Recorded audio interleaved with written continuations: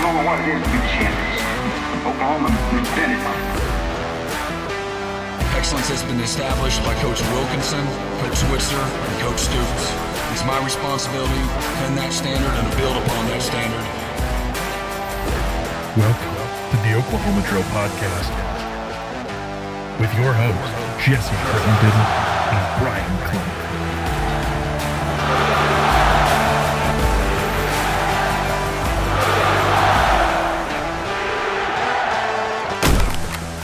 Hello, Sooner Nation, OU Insider subscribers, podcast lovers, people who are just bored.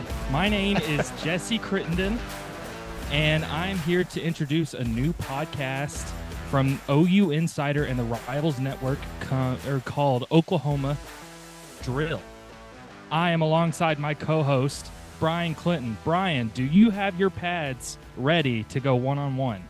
I do, man. They're strapped on. Can't you see it? Like, I'm ready to go right now. Let's do this thing. Did you play football in high school? I did. What position did you play? Tight end, wide receiver. It doesn't look like it now, but I could run back in the day. I could. That makes sense. I played fullback in 8th grade. I don't look like still don't look like a fullback. Didn't look like one then. I don't look like one now. Anyways, Bryan, you and I are here for the first episode of the Oklahoma Drill, to talk all things Oklahoma football, to talk about the games, talk about the players, talk about the press conferences, talk about the media availabilities. That's what we're here for. And it's such an honor for our first episode to be joined by the co-publisher of OU Insider, who's typically running things.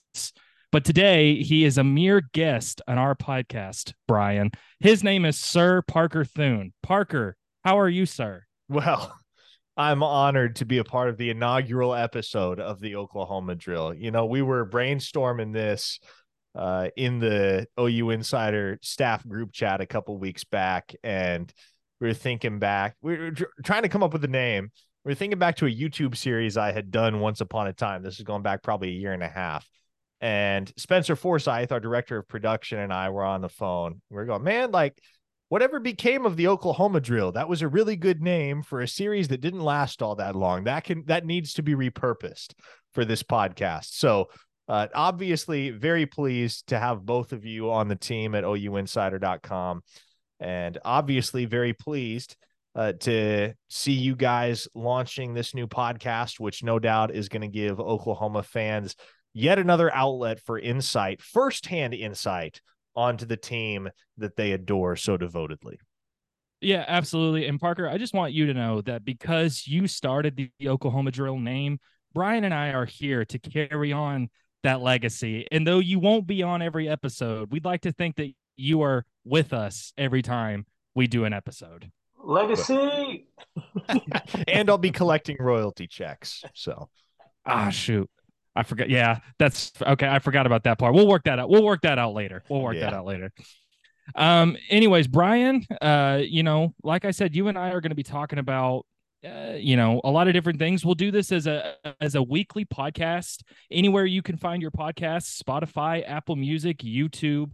You and I will be here to break down, it's a midweek podcast. We'll break down the previous week's game. We'll talk about the upcoming game. We'll talk about everything this week. And so with that in mind, I'm going to introduce a new segment, which is not the official name as of now, but I'm copywriting it so no one can copy it. We're going to call it Thursday Thoughts. And the idea is to talk about last weekend's game. And for OU, obviously, that was a 73-0 win over Arkansas State in the season opener. And Bryan, I'll start with you. You were on the field. You and Parker were both on the field. Bryan, I'll start with you. Did you have a main takeaway from that game? Obviously it's a dominant performance by OU. I think most people expected OU to dominate, maybe not to that extent. But Bryan, watching the game, you told me you went back and rewatched it. What was your main takeaway from the game? Well, there's not very many times where it's proper to use the word shellacking, but this was a shellacking. Absolutely. 73-0 Oklahoma. They exceeded expectations that anybody had for them. But I think the one thing that really I caution people to don't take too much from this game. It was Arkansas State.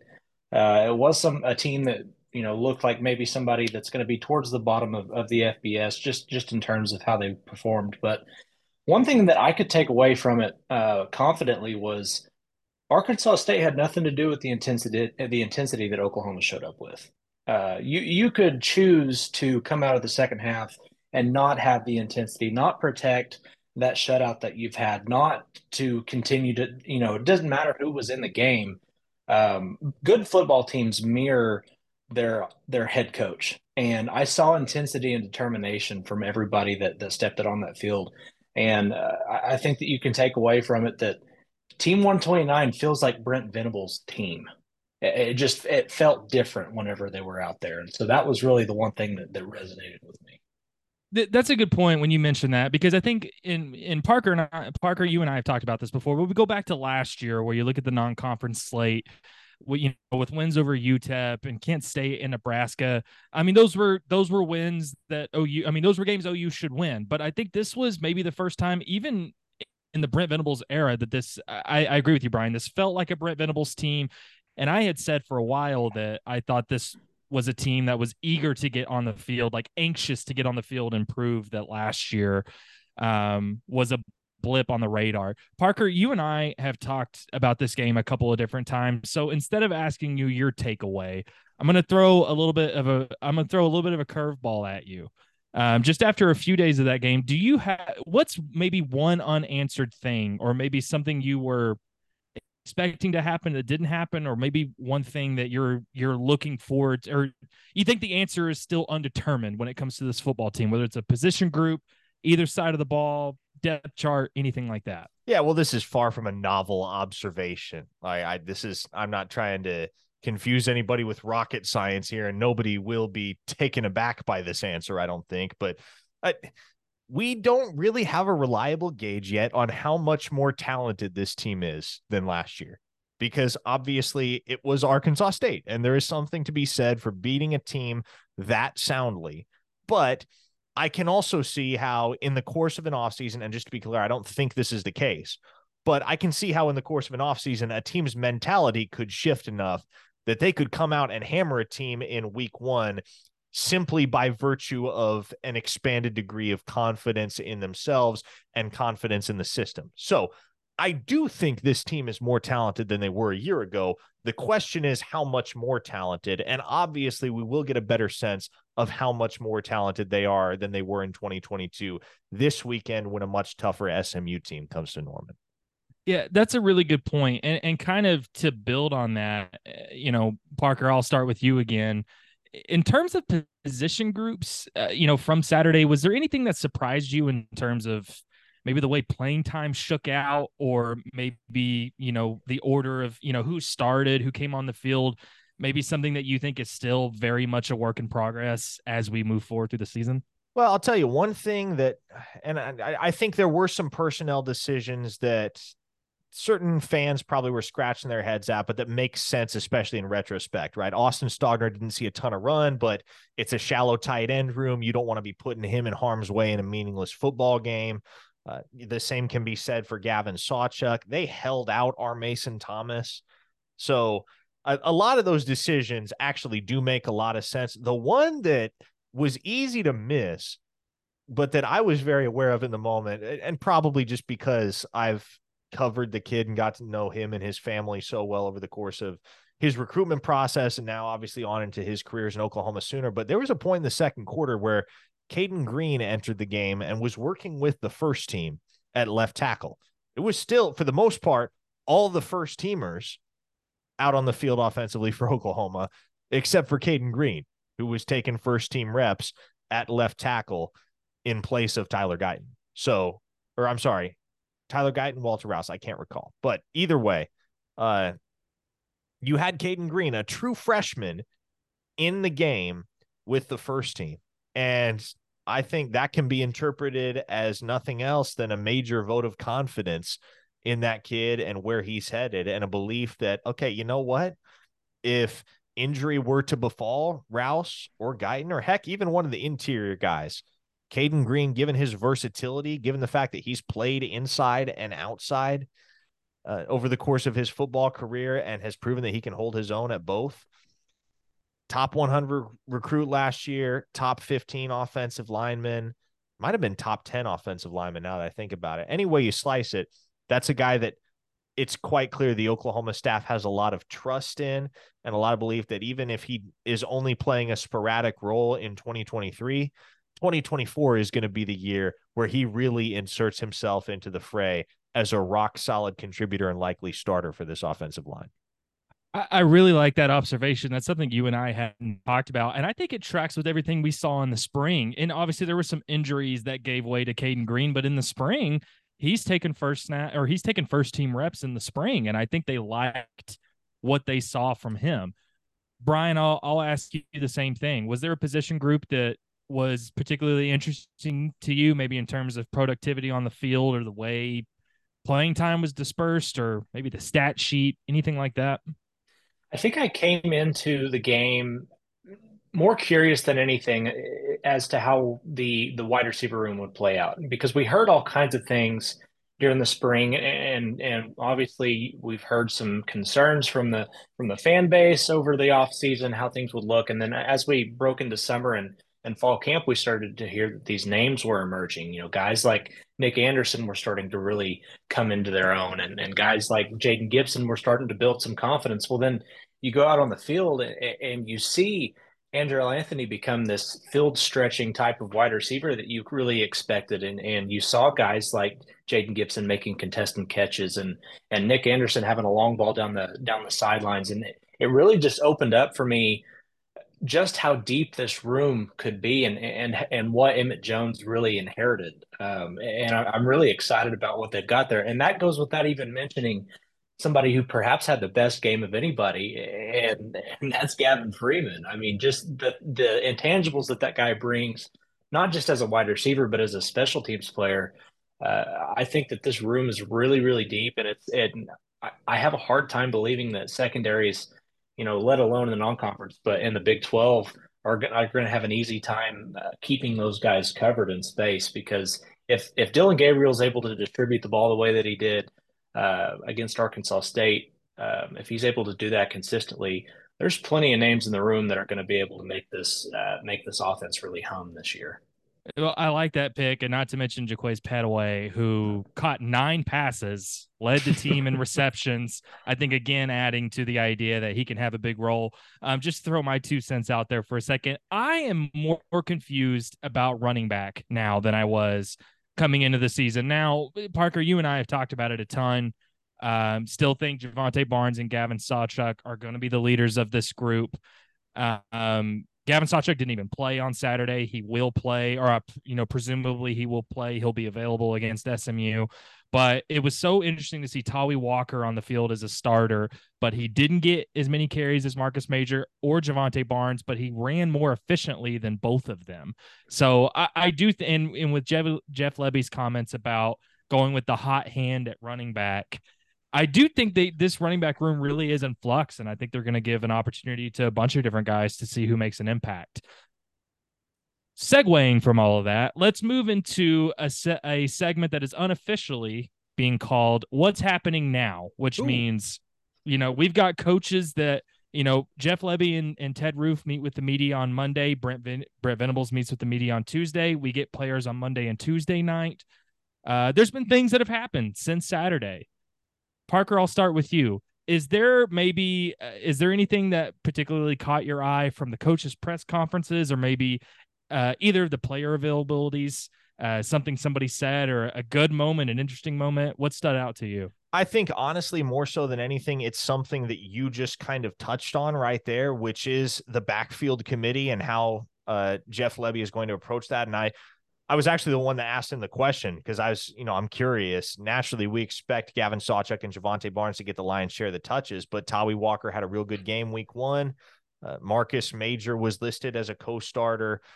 You have Caleb Hicks and Dalen Smothers, both of whom saw substantial carries. And so in the long run, I still think it's Sawchuk and Barnes for the most part.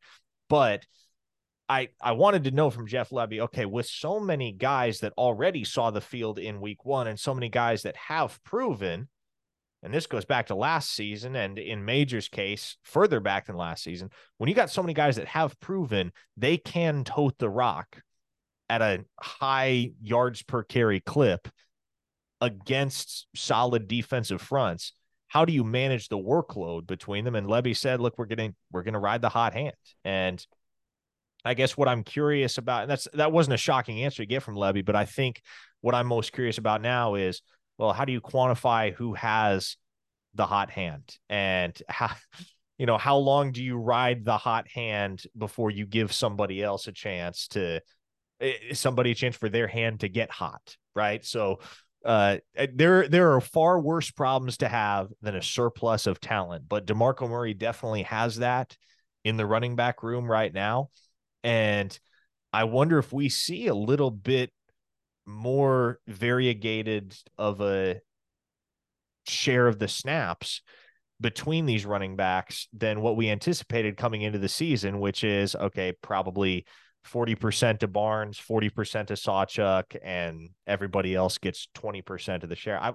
I wonder if it's a little more evenly split than that amongst 3 or 4 backs. So, yeah, to me, that's one of the biggest storylines coming out of week one is just how many guys carried the football.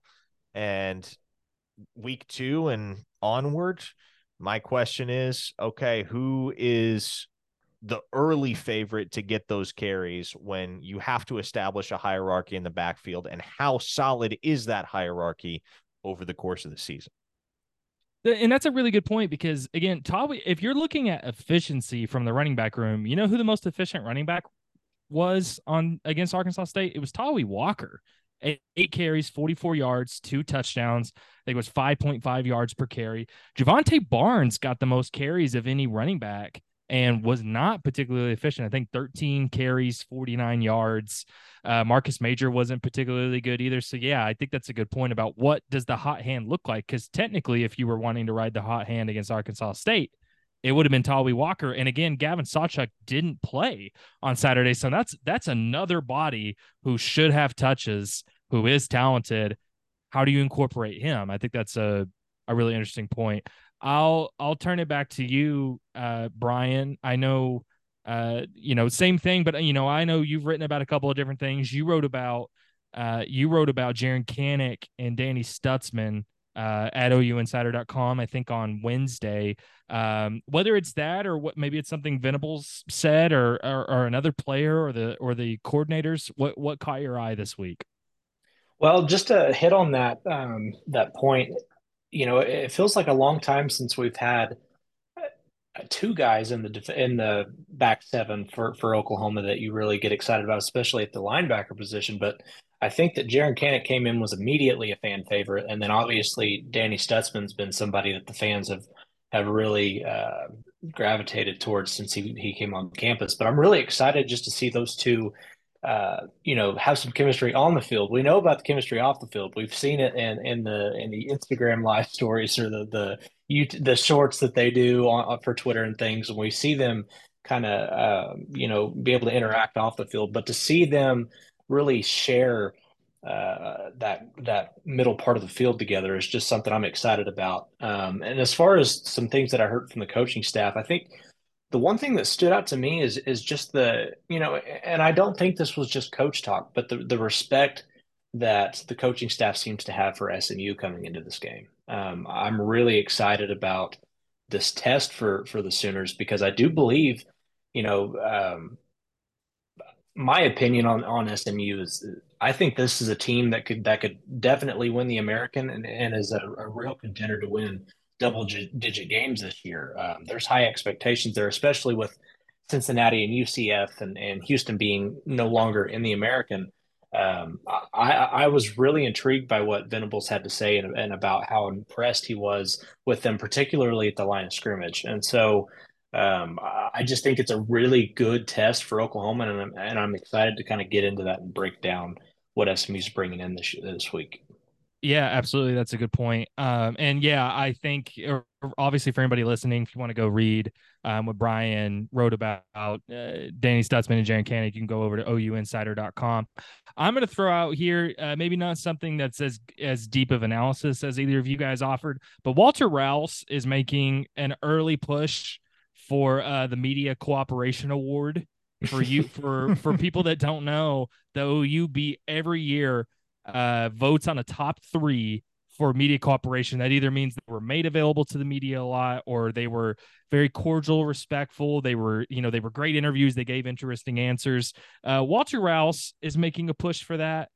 Kenai Walker is making a push for that. I think Walter Rouse and Kenai Walker were my favorite 2 players to talk to this week. Parker, do you have a player that's making an early push for that? Ooh, I mean, Walter Rouse is the easy choice, but and we've only gotten to talk to him a couple times, but Jackson Arnold's a great interview. Heck, Peyton Bowen's a great interview. I don't know. Peyton Bowen is a great interview. They just I guess they prepped these guys really well for handling the media at the next level down at Denton Guyer High School. But both Arnold and Bowen, in the few sessions we've had with those guys, they have been money. They really have. Peyton Bowen, especially as a freshman. Peyton Bowen has been, I mean, every time we've talked to him, he's descriptive, he's engaging, he's interested. Like, you just don't always get that with everybody. I think it has been interesting. He threw out some bulletin board material yesterday, man. Wait, remind me. SMU ain't seen anybody like the OU defense. Did you catch that at the very end? I did. I forgot. Yes, I did. Like, they're in for a shock. It's like, okay, Peyton, talk that talk. Game 2 is a freshman. That boy ain't afraid. Which, I mean, you've known him. I know that's not surprising, but that's his mindset. Is that not the perfect encapsulation of his mindset? Well, he's just got a very offhanded swagger about him. He doesn't, he's not macho. He doesn't really carry himself like he's menacing, but it's just kind of that quiet, very level confidence that he's got. And, he's good enough to back it up. He is. That's true. When you play like he did on Saturday, that was a really good debut. There's so much. I mean, it's impossible to highlight everybody, but Peyton Bowen, folks, going to have a big role on this football team in 2023. Let's move on to the final segment of the evening. And again, this is all unofficial, but still trademarked. So don't copy it. This is called Saturday Synopsis, where we are going to take a look at OU's opponent. Do you like that, Parker? Throwing a little vocab word at us. I love it. Come on now. I'm a journalist. Have to. I went to Northeastern State University. They use big words in Tahlequah, Oklahoma. Heck yeah, baby. Riverhawks. That's right. That's the kind of education we get at the Illinois River. But Saturday Synopsis, this is when we're gonna take the time to look at OU's upcoming opponent, and discuss that matchup, what we expect. Obviously, OU's opponent on Saturday is SMU, the SMU Mustangs. Just some quick stats from week 1. They beat Louisiana Tech 38-14. On Saturday, Preston Stone was pretty impressive at quarterback, threw for 248 yards, 3 touchdowns, 62% completion percentage. We know this is an SMU team that was really explosive a year ago. And even though the coaching staff's a little bit different, the personnel's a little bit different, they've got a lot of transfers and they've still got a lot of talent that can, that are talented. But, having said that, OU is still more than a 2-touchdown favorite at Owen Field on Saturday. That kickoff's at 5:00. I believe on ESPN Plus. Bryan, I'll start with you, and you touched on it just a little bit ago. How much of a threat is SMU? And now, you can approach this a couple of different ways, whether that's SMU maybe gives OU a quick scare, but OU eventually pulls away, or you can look at it as, is there a chance if OU's not prepared? Now, OU has the talent advantage, but if OU's not prepared, how much of a chance is there for SMU to come into Owen Field and shock the Sooners? Is that possible? I would say after what we watched happen last season, if Oklahoma comes into this game unprepared whatsoever. I think SMU is plenty good enough to push them maybe even further than a scare. I believe that this SMU offense is going to be one of the best that Oklahoma sees all season. Minus Texas, perhaps TCU, and what we saw from Murray Jones with Cincinnati the other day. That's a concern as well. But SMU they have the guys. LJ Johnson's not just somebody that you're not familiar with if you follow Oklahoma recruiting. You're familiar with Jordan Hudson if you follow Oklahoma recruiting. These are guys that Oklahoma wanted. And not to mention, Kamar Wheaton didn't play in week 1, and he is on that roster as well. Now, I hate to be the guy to bring that name up, but he is there, and he's a guy that they expect to be available. This is a team that has really good experience along the line of scrimmage, both offensive and defensive line. Elijah Rogers is a guy that SMU is really, or Roberts. Elijah Roberts is a guy that SMU is really likes at the defensive end position, and there are certainly some pieces there that could give Oklahoma fits if they don't come into this game prepared. So I'd be really, really interested to see how Oklahoma matches up with these guys. No, I think that's fair. And Brian, you and I have an OU Insider Roundtable that publishes on Thursday, and we touched on this a little bit in that. And I think what I said was there's a middle ground between these two things. SMU is certainly going to upset OU, and SMU has no chance.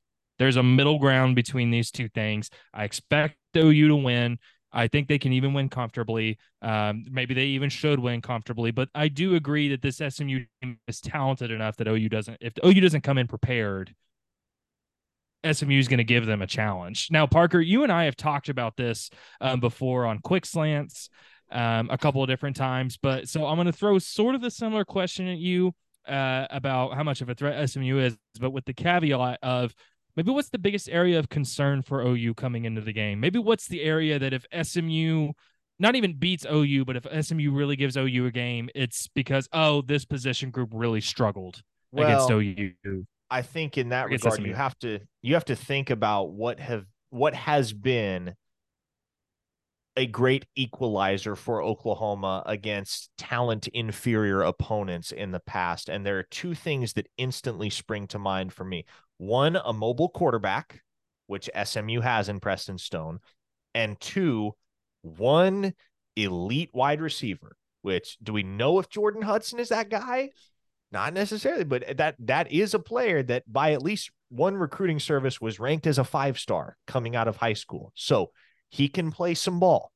Now, to me, I think this is going to, at least from where I stand, put a lot of scrutiny on Oklahoma's pass rush, for one thing, keeping Preston Stone under duress.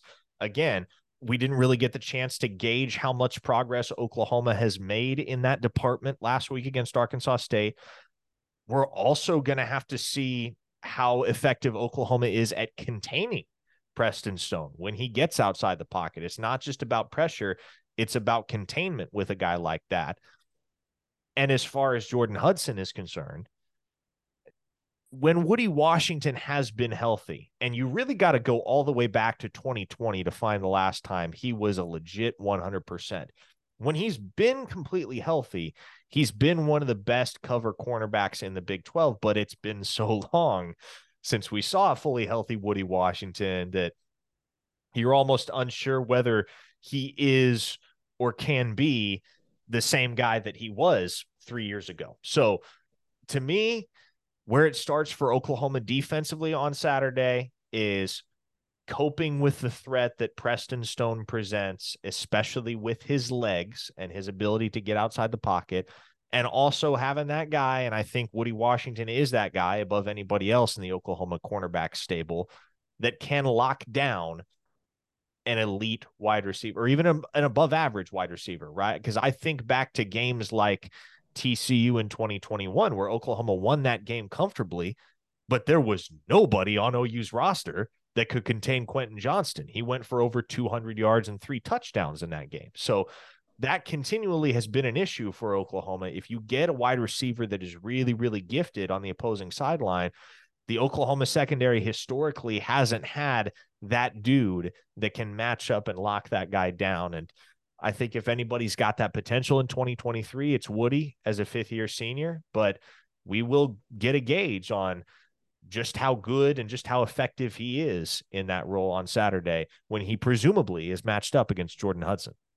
I like that. And it kind of, Parker, as a quick follow-up along those lines. Now, I think all three of us would probably agree that SMU is capable of presenting a challenge, but this is still a game Oklahoma should win at least somewhat comfortably. But when it comes to that secondary, and we've talked about the safety position with all the guys there, and then the crowded cornerback room with Gentry Williams and Kenai Walker and Makari Vickers, Josiah Wagner, Kendall Dolby. Even if they face tougher competition later in the year, even if that's possible, is this going to be a good indication in terms of how the coaching staff looks at both the cornerback and safety rooms, how that playing time is dispersed, or maybe how good the room is in general?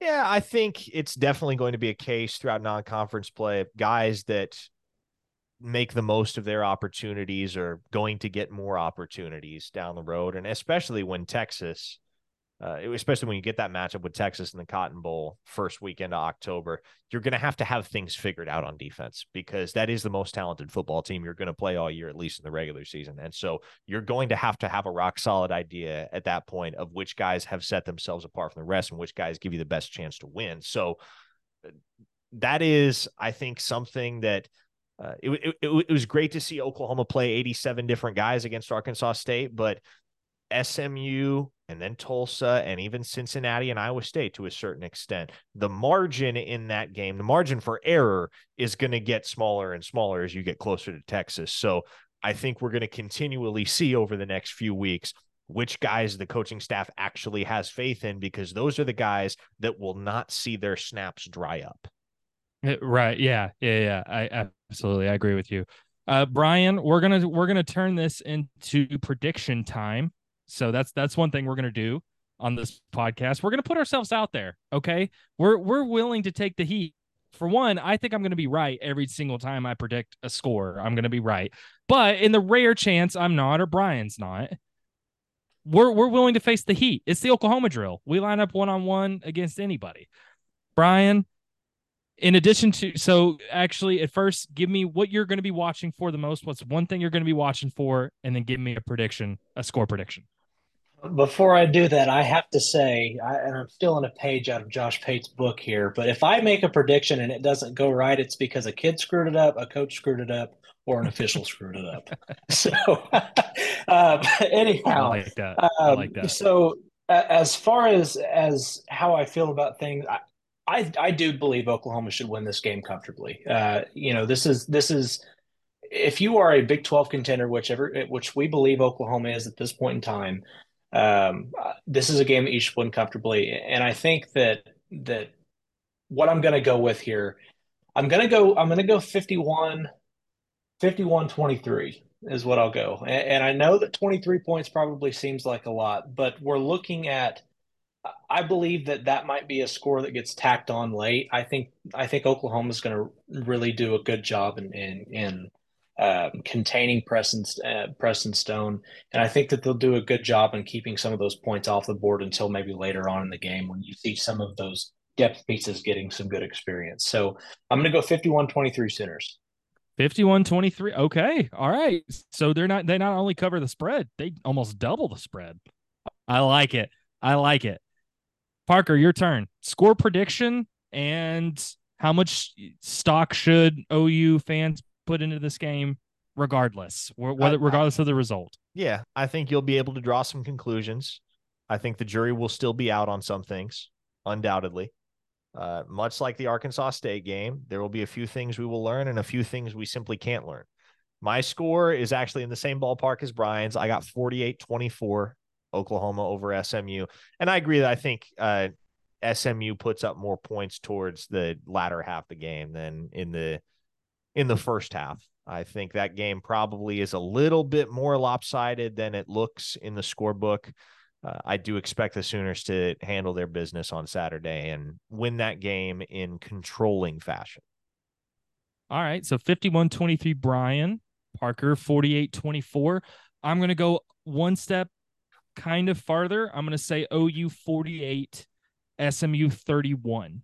I think this is a game. Not that OU isn't better, not that OU isn't more talented, or even that there's nothing wrong with a 17-point win. But I do think this is still an opportunity for this coaching staff to play a lot of different guys. Now, I don't think OU is going to play with their food, but I do think this is an opportunity for OU to play a lot of guys on both sides of the ball. And as a result, maybe this is a game that looks a little bit closer at halftime than some things think it should be. But in the second half, OU eventually takes it and wins semi-comfortably. That is what my prediction is. So I think that is going to wrap up things for us at the Oklahoma Drill.